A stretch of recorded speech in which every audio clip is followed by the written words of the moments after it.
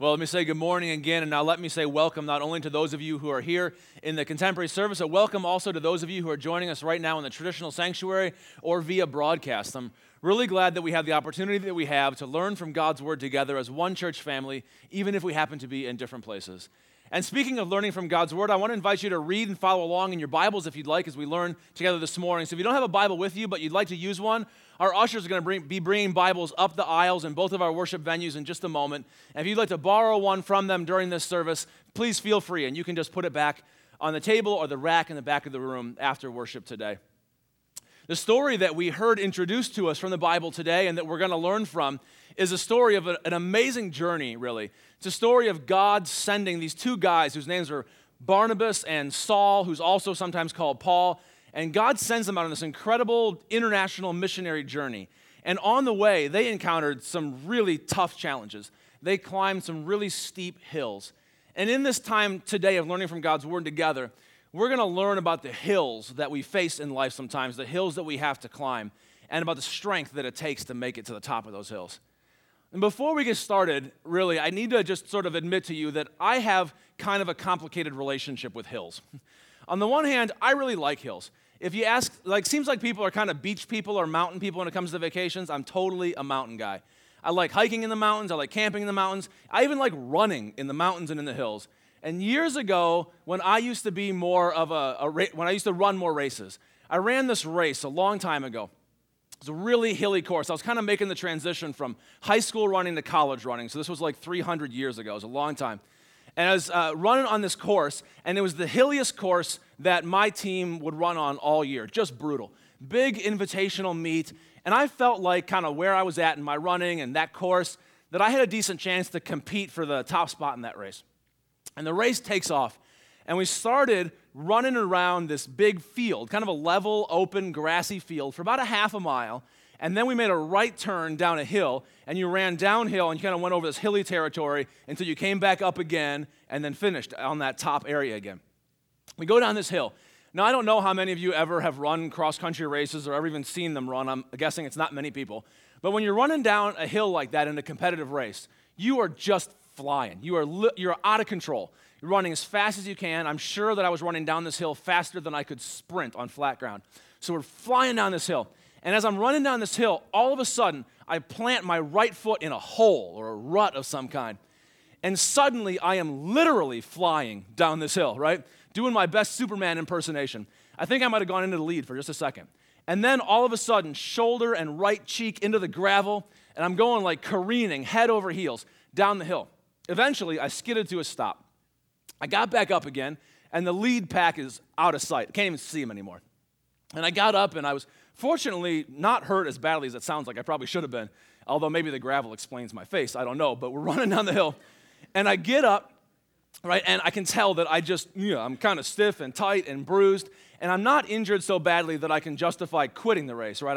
I can finish the race, but I can't run like I had trained to run or like I was running 15 seconds earlier or whatever it was, or like I should have. And then I get to the hills that are going to go back uphill, and I find that there's actually a little bit of a relief in this because suddenly I can't run up the hills as fast as I used to. And strangely enough, being injured hurt less than the actual activity of running. So for those of you who ever wonder, why do runners do what they do? This is a great time to ask that question because I have no answer. It was kind of a relief. I have a complicated relationship with hills. On the one hand, I like them. I think I enjoy that challenge. On the other hand, they still hurt, right? They take something out of you, and eventually, whether you like hills or not, eventually they do wear you down. And you know this already. Whether you are a runner or a bicyclist or nothing of the kind, the truth of the matter is that life sometimes comes with hills. Life comes with hills. It comes with crises, and it comes with pains, and it comes with sorrows, and it comes with anxieties. It comes with hills. Some of you, I bet, came to this place this morning, and the hill that you're climbing is a parenting hill. Maybe it was simply getting here this morning was a parenting hill for you. I remember when Amy and I were expecting our first child, and a very wise parent in this congregation said to me, "Welcome to the hardest job you will ever love." That's true. It comes with hills. It comes with hills. Maybe you're not a parent, but you're in a family structure of some kind. And family systems come with hills. Whether you're a parent or a husband or a wife or a son or a daughter or brother or sister or a cousin or an in-law, these relationships, they come with hills. Maybe the hills that are more relevant in your life are job hills. Maybe the work environment that you work in or the supervisor that you have or the colleagues that you have, you're climbing a hill. Maybe the challenge in your work environment is that you don't have a work environment and you'd really like to have one. This can be a steep hill. And sometimes it creates financial hills. A lot of us climb financial hills in life, and they bring anxiety, and they bring struggle, and they bring pain sometimes. You tug on both ends of the rope, and you're trying to make ends meet, but they just will not come together no matter how hard you pull on them. Maybe you're climbing a health hill of some kind. There's a diagnosis or a prognosis or a situation of pain that is making you climb steep. I had a friend years ago who said to me, you know how people always say, like in a hard time, well, at least you've got your health, or at least I've got my health. He's like, well, what when I don't have my health? And he didn't have his health. What then?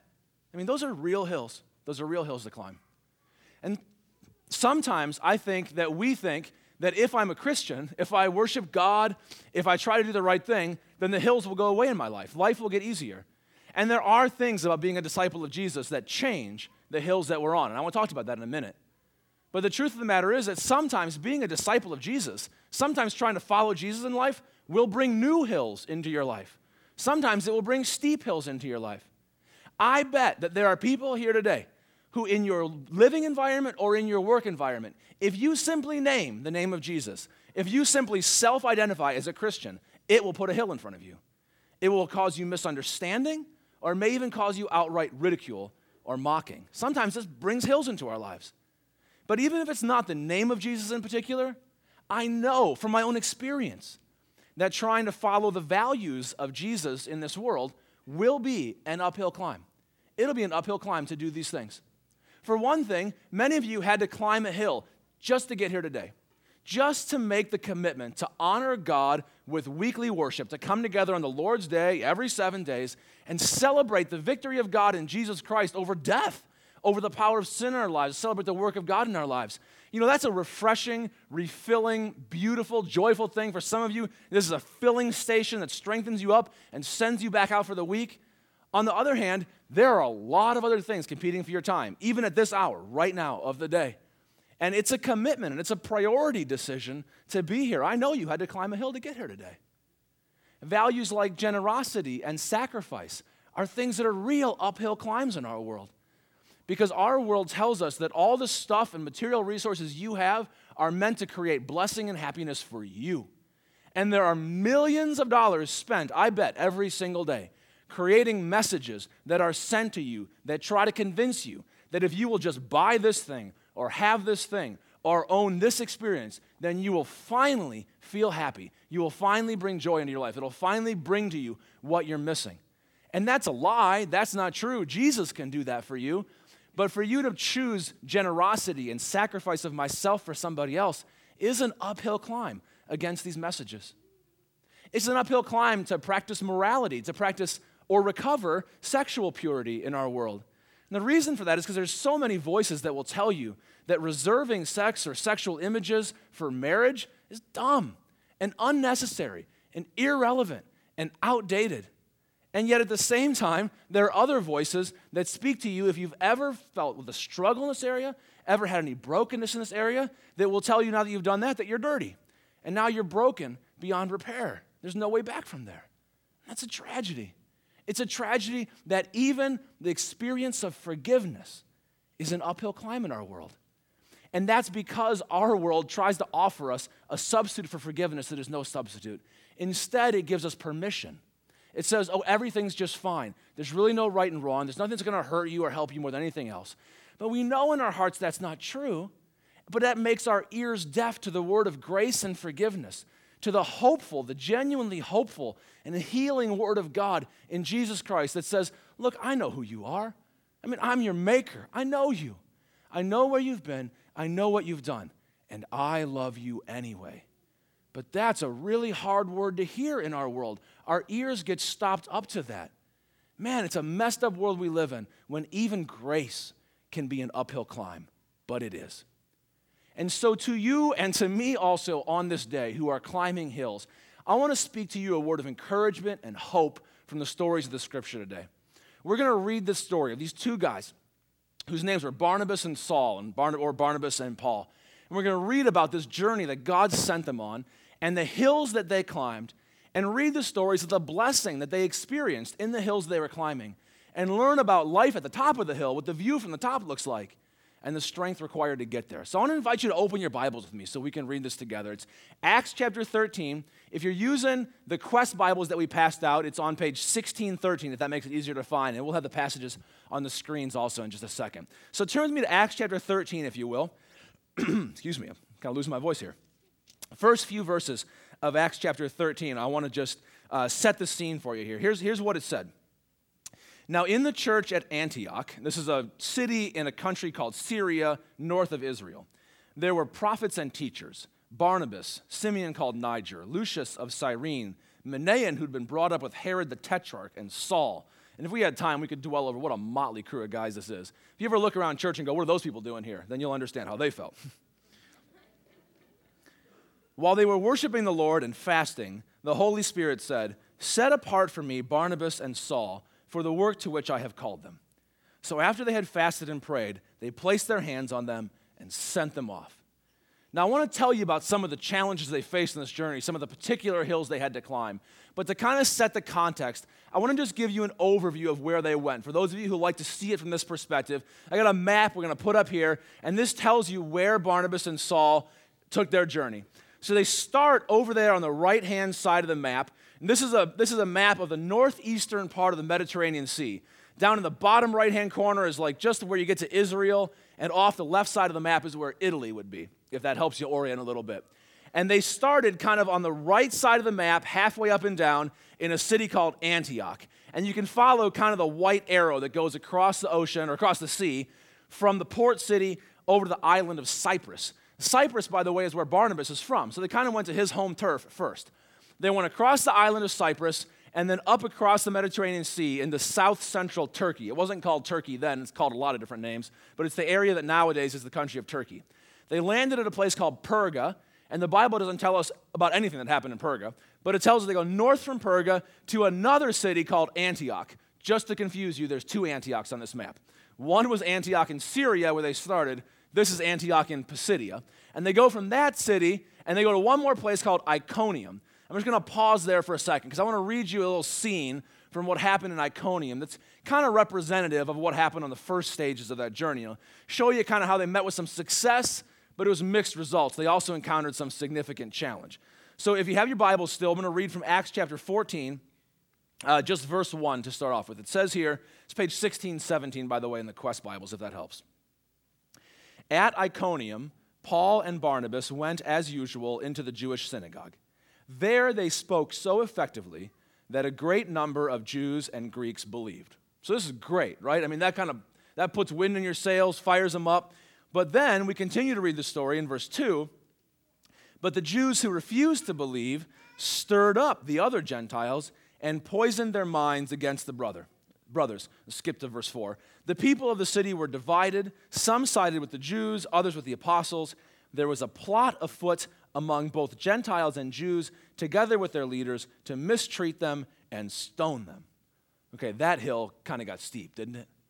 Here, Paul and Barnabas think they're doing something God sent them to do. They're going and telling people that Jesus is Lord, that the powers of this world that steal life from you, that the injustices of this world, that the Roman Caesar, that the Greek and Roman gods that are so arbitrary and capricious, and that these are not Lord. Jesus is Lord. And hope and love and peace and salvation are available to all of humanity in Jesus Christ. This ought to be good news. And some people receive this as good news. Other people were more committed to these other kinds of power structures and lordships, and they were upset about this, and they opposed Barnabas and Paul, and they had to climb this hill. So it says that they were under threat. So they leave Iconium, and they go to another place called Lystra. So let's leave. Let's not get stoned to death, which was an ancient form of capital punishment. Let's go to another place. So on the map, you can see that they go to a little town called Lystra, which is a short white line straight down from Iconium there. They go to this town called Lystra. When they get to Lystra, Paul performs a miracle in Jesus' name. He meets a guy who does not have the use of his legs. He can't walk. And Paul prays for him, and God heals him, and he's able to walk. And the people who are there in Lystra, in an area called Lycaonia, they're amazed.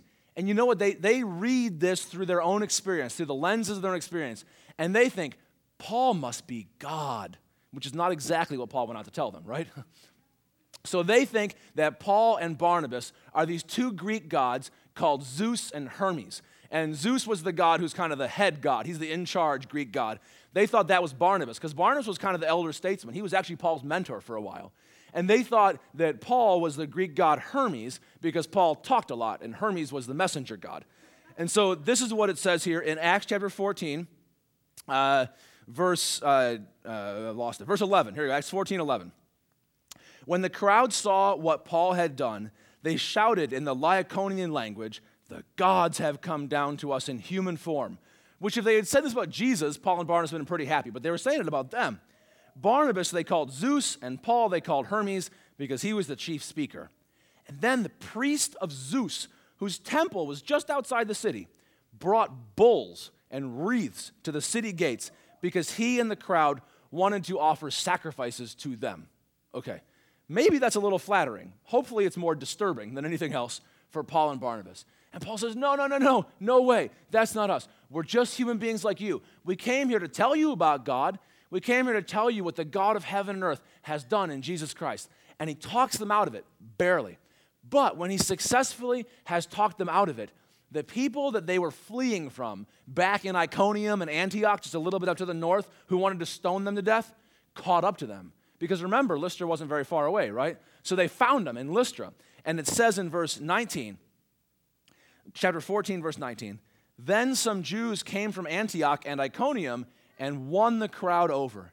They stoned Paul and dragged him outside the city, thinking he was dead. And they left him there for dead." That hill came up pretty fast, didn't it? I mean, how fast can you go from, "I think you might be God," to "I think I need to kill you"? Sometimes the hills that we face in life come up pretty quick. They come up out of nowhere, and they can be big, and they can be steep.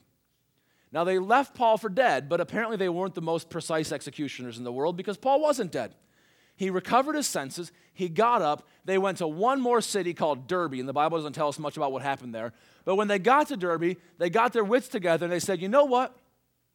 Let's go back and reverse the journey. Let's go through all those same cities that we just came through on the way here, which is a pretty bold and daring plan, wouldn't you say? To all the places that were trying to kill you, let's go back there again. And they go back strengthening the disciples of Jesus that they had made and left behind. And it's according to Acts chapter 14, verse 22. This is what they told them when they went through. "We must go through many hardships to enter the kingdom of God." You think? That's kind of the understatement of the century, isn't it? Or maybe the millennium. So they go back through and they have a passion, a real heart for the people that they had told about Jesus, who had put their faith in Jesus, who maybe are beginning to experience some hardships themselves. And they want to tell them, hold on. I know this is happening, and it's happening to us too. But there is blessing in the climbing. And we want to tell you about the strength that it takes to get it to the top and what life is like at the top. And I want to show you now on their return journey and on their arrival back in the Antioch that they started at, the two things that I think they learned about climbing hills that we can learn from them also. So the first one comes from this very next verse. It comes from verse 23. It says there, "Paul and Barnabas appointed elders for them in each church, and with prayer and fasting committed them to the Lord, in whom they had put their trust." Okay, just hold on for a second. So it says that they prayed and they put their trust in the Lord. Okay, that's kind of obvious. That sounds so churchy and religious that when I read it, you might even have missed it. But it's obvious to our minds. I don't know that it's really obvious to our lives. Let me ask you something. Just think about this. When is it that people really pray? When is it maybe that you really pray? And at this moment, I don't mean necessarily the dutiful prayers that you say, and sometimes you mean them and they shape you, and sometimes you just say them without even thinking about it. But I mean when it wells up inside your heart and you pray. I think that most of the time we pray when we really need something that we know we really don't have. And it can be a variety of things, but we pray for what we need. You know, there's one time in my life, there's only one that I can think of, that I thought that my life was genuinely in danger. Like, I don't know, I could die here. I was on an airplane. I was flying in the former Soviet Union just after the fall of the Iron Curtain, and they had these old Aeroflot planes that were part of the Soviet Union that were notoriously bad. And this was like on a reject Aeroflot airplane that had Aeroflot painted off the outside. And we were flying into Moscow. And as we flew by, and by the way, nothing in the entire flight filled me with any confidence at all, okay? So we're flying on this plane. We're coming to the Moscow airport. I have a window seat. I'm looking out the window, and I saw the runway go that way, right past me, right? And I'm thinking, this is not good. And so I started to sing worship songs that I knew by heart, and I sang them quietly because I still love the people around me. I don't want to hurt anybody. But I was singing and praying because I knew that my life was no longer in my hands. I wanted God to know real clearly that it was in His hands. I really needed power that I really didn't have. And it turns out I was mistaken. We were going to be okay. But that's not what I knew at the time. And I started to pray. I remember when I first became the senior pastor of this church, and a group of us, actually numbers of large groups of us, just began to pray in that time for God, what's your priorities for this church right now? What do you want to do in us? What do you want to accomplish in this Christian community?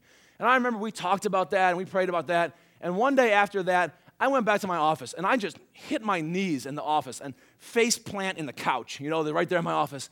And I was just praying because I'm like, God, if you want to do those things in this church, I can't do them. I know I don't have that power, but you do. None of us can pull this off on our own. And God, if you want to do these things in our church, we really need power that we really don't have. And Barnabas and Paul are going up some steep, steep hills. And I think they prayed and put their trust in the Lord because they knew they weren't climbing by their own strength. They knew they couldn't do it themselves. You know, in fact, I think that if they thought that they were climbing these hills by their own strength, they'd have been looking for a hole to step into so they could roll back down the hill again. When they got back to Antioch, they did one more thing I want to show you here. This is Acts chapter 14, verse 27 and 28.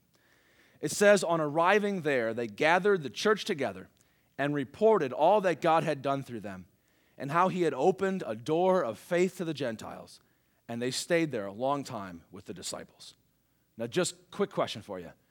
Have you ever heard that phrase before or used it or heard somebody else say it like God opened a door or if God opens a door, then I'll do this or God close that door or whatever? Think of it for a second. If you were at the end of that journey out there in Lystra and Derbe and deciding together, collaborating, thinking together, shall we go back through the interior as we had planned to do to revisit all these cities, or should we just go back? Wouldn't you maybe have thought, well, we were going to go back, but it looks like God closed that door since they're trying to kill us every place we came from. Maybe we'll go a different way. But Paul and Barnabas say, God opened the door for us. Man, hills and open doors must look different in God's eyes than they necessarily do in my eyes. And when you follow Jesus, it may just be that Jesus invites you to walk uphill with Him and gives you the strength to go up those hills and through doors that you thought were closed. Here's what I think Paul and Barnabas learned on this trip. I think they learned that they were not climbing by their own strength. And I think they learned it quick. I think they would have failed and fallen and gone back if they were climbing by their own strength. But they knew that the strength that they had, because they were in Christ, Christ was in them. And so they had the strength to climb these hills. And they learned that life at the top of the hill is beautiful, that the view from the top is beautiful. I know that there are those of us who are gathered here today. In fact, it may be that all of us who are gathered here today and who are watching online have hills that we're climbing.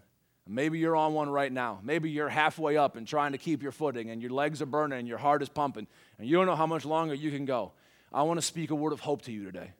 I want to encourage you on the basis of this story that God will carry you to the top of the hill that He put in front of you.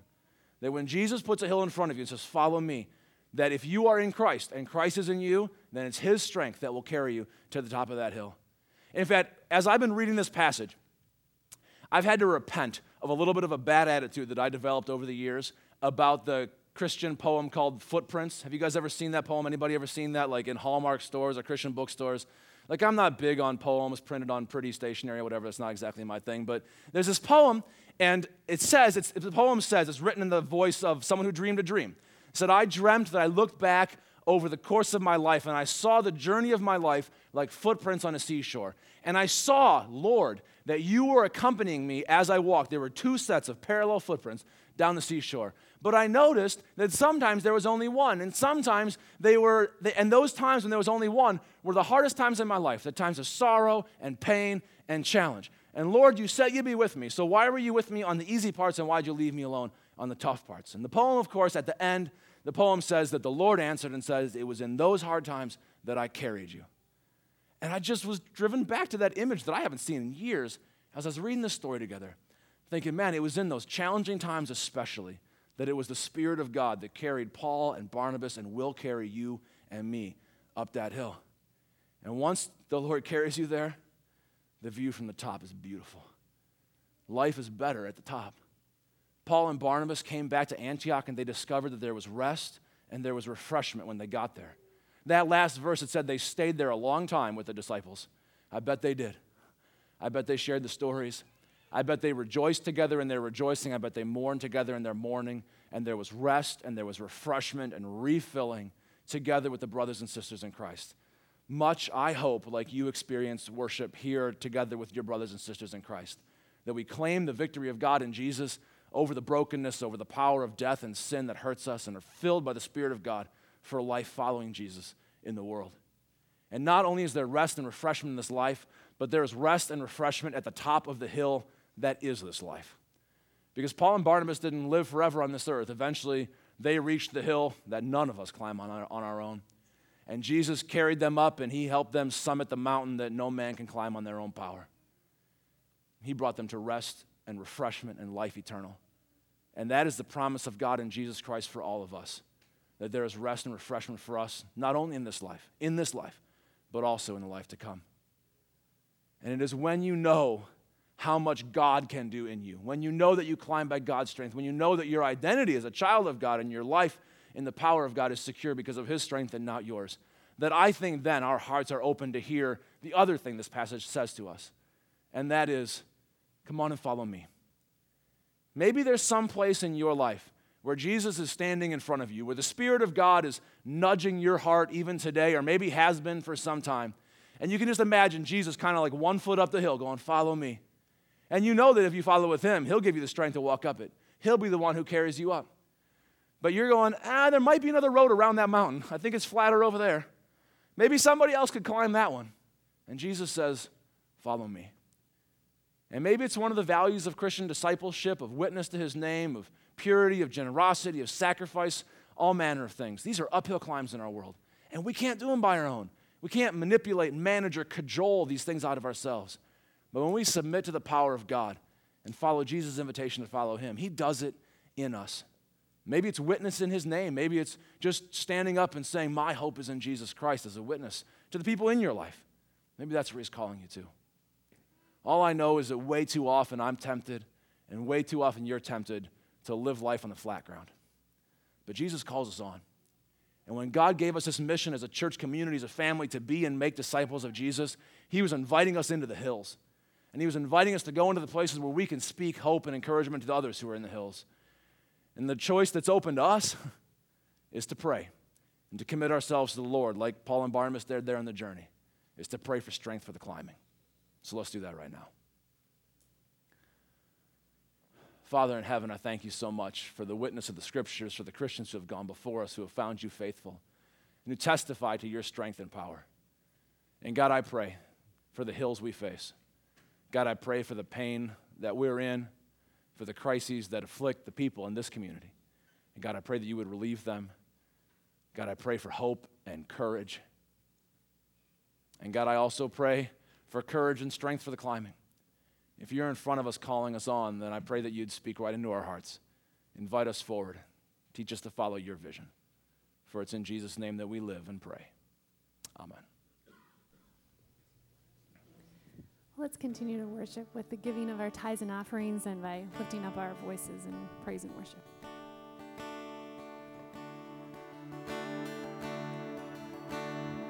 Even though I walk through the valley of the shadow of death, your perfect love is casting out fear.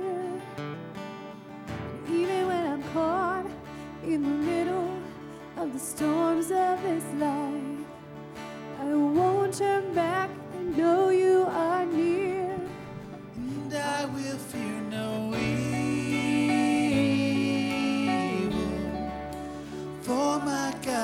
is with me, and if my God is with me, whom then shall I fear? Whom then shall I fear? No, no, you never let go through the calm and through the storm. Oh no, you never let go in every high and every low. Oh no, you never let go. Lord, you never let go of me. Aren't you standing, sing? And I can see a light that is coming for the heart that holds on. A glorious light beyond all compare. There will be an end to these troubles, but until that day comes, we'll live to know you're here on the earth. I will fear no evil, for my God is with me, and if my God is with me, whom then shall I fear? Whom then shall I fear? Oh no, you never let go through the calm and through the storm. Oh no, you never let go in every high and every low. Oh no, you never let go. Lord, you never let go of me.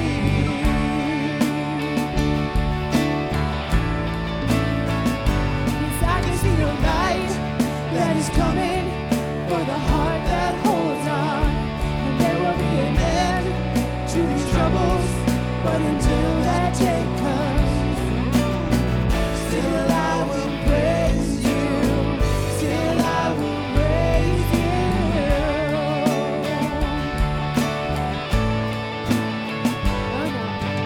Oh no, you never let go through the calm, through the storm. oh no, you never let go every high and every low. Oh no, you never let go. Thank you, Jesus. Oh no, you never let go through the calm and through the storm. Oh no, you never let go in every high and every low. Oh no, you never let go. Lord, you never let go of me. Lord, you never let go of me. Lord, you never let go of me.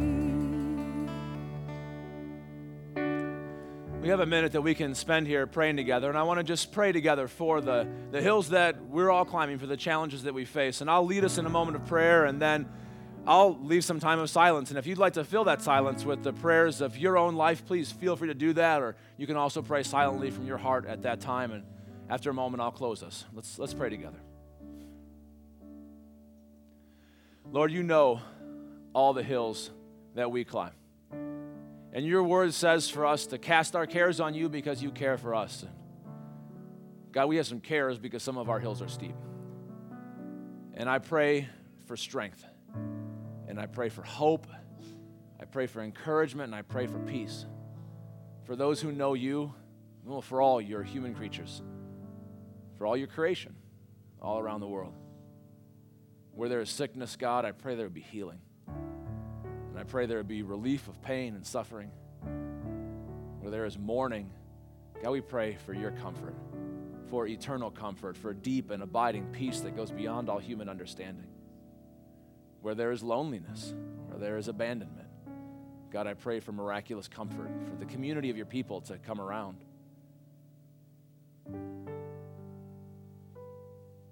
God, for all the challenges that we face in this life, I pray for your strength.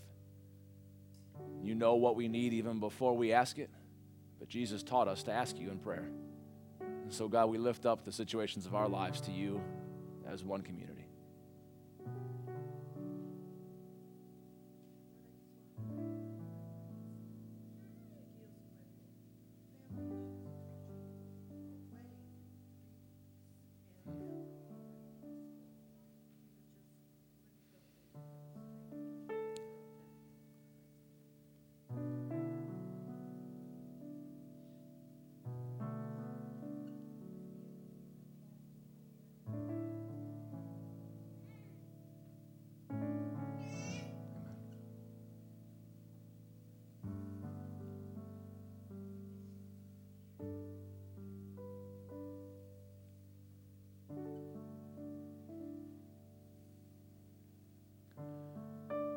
Lord, we thank you that you hear our prayers.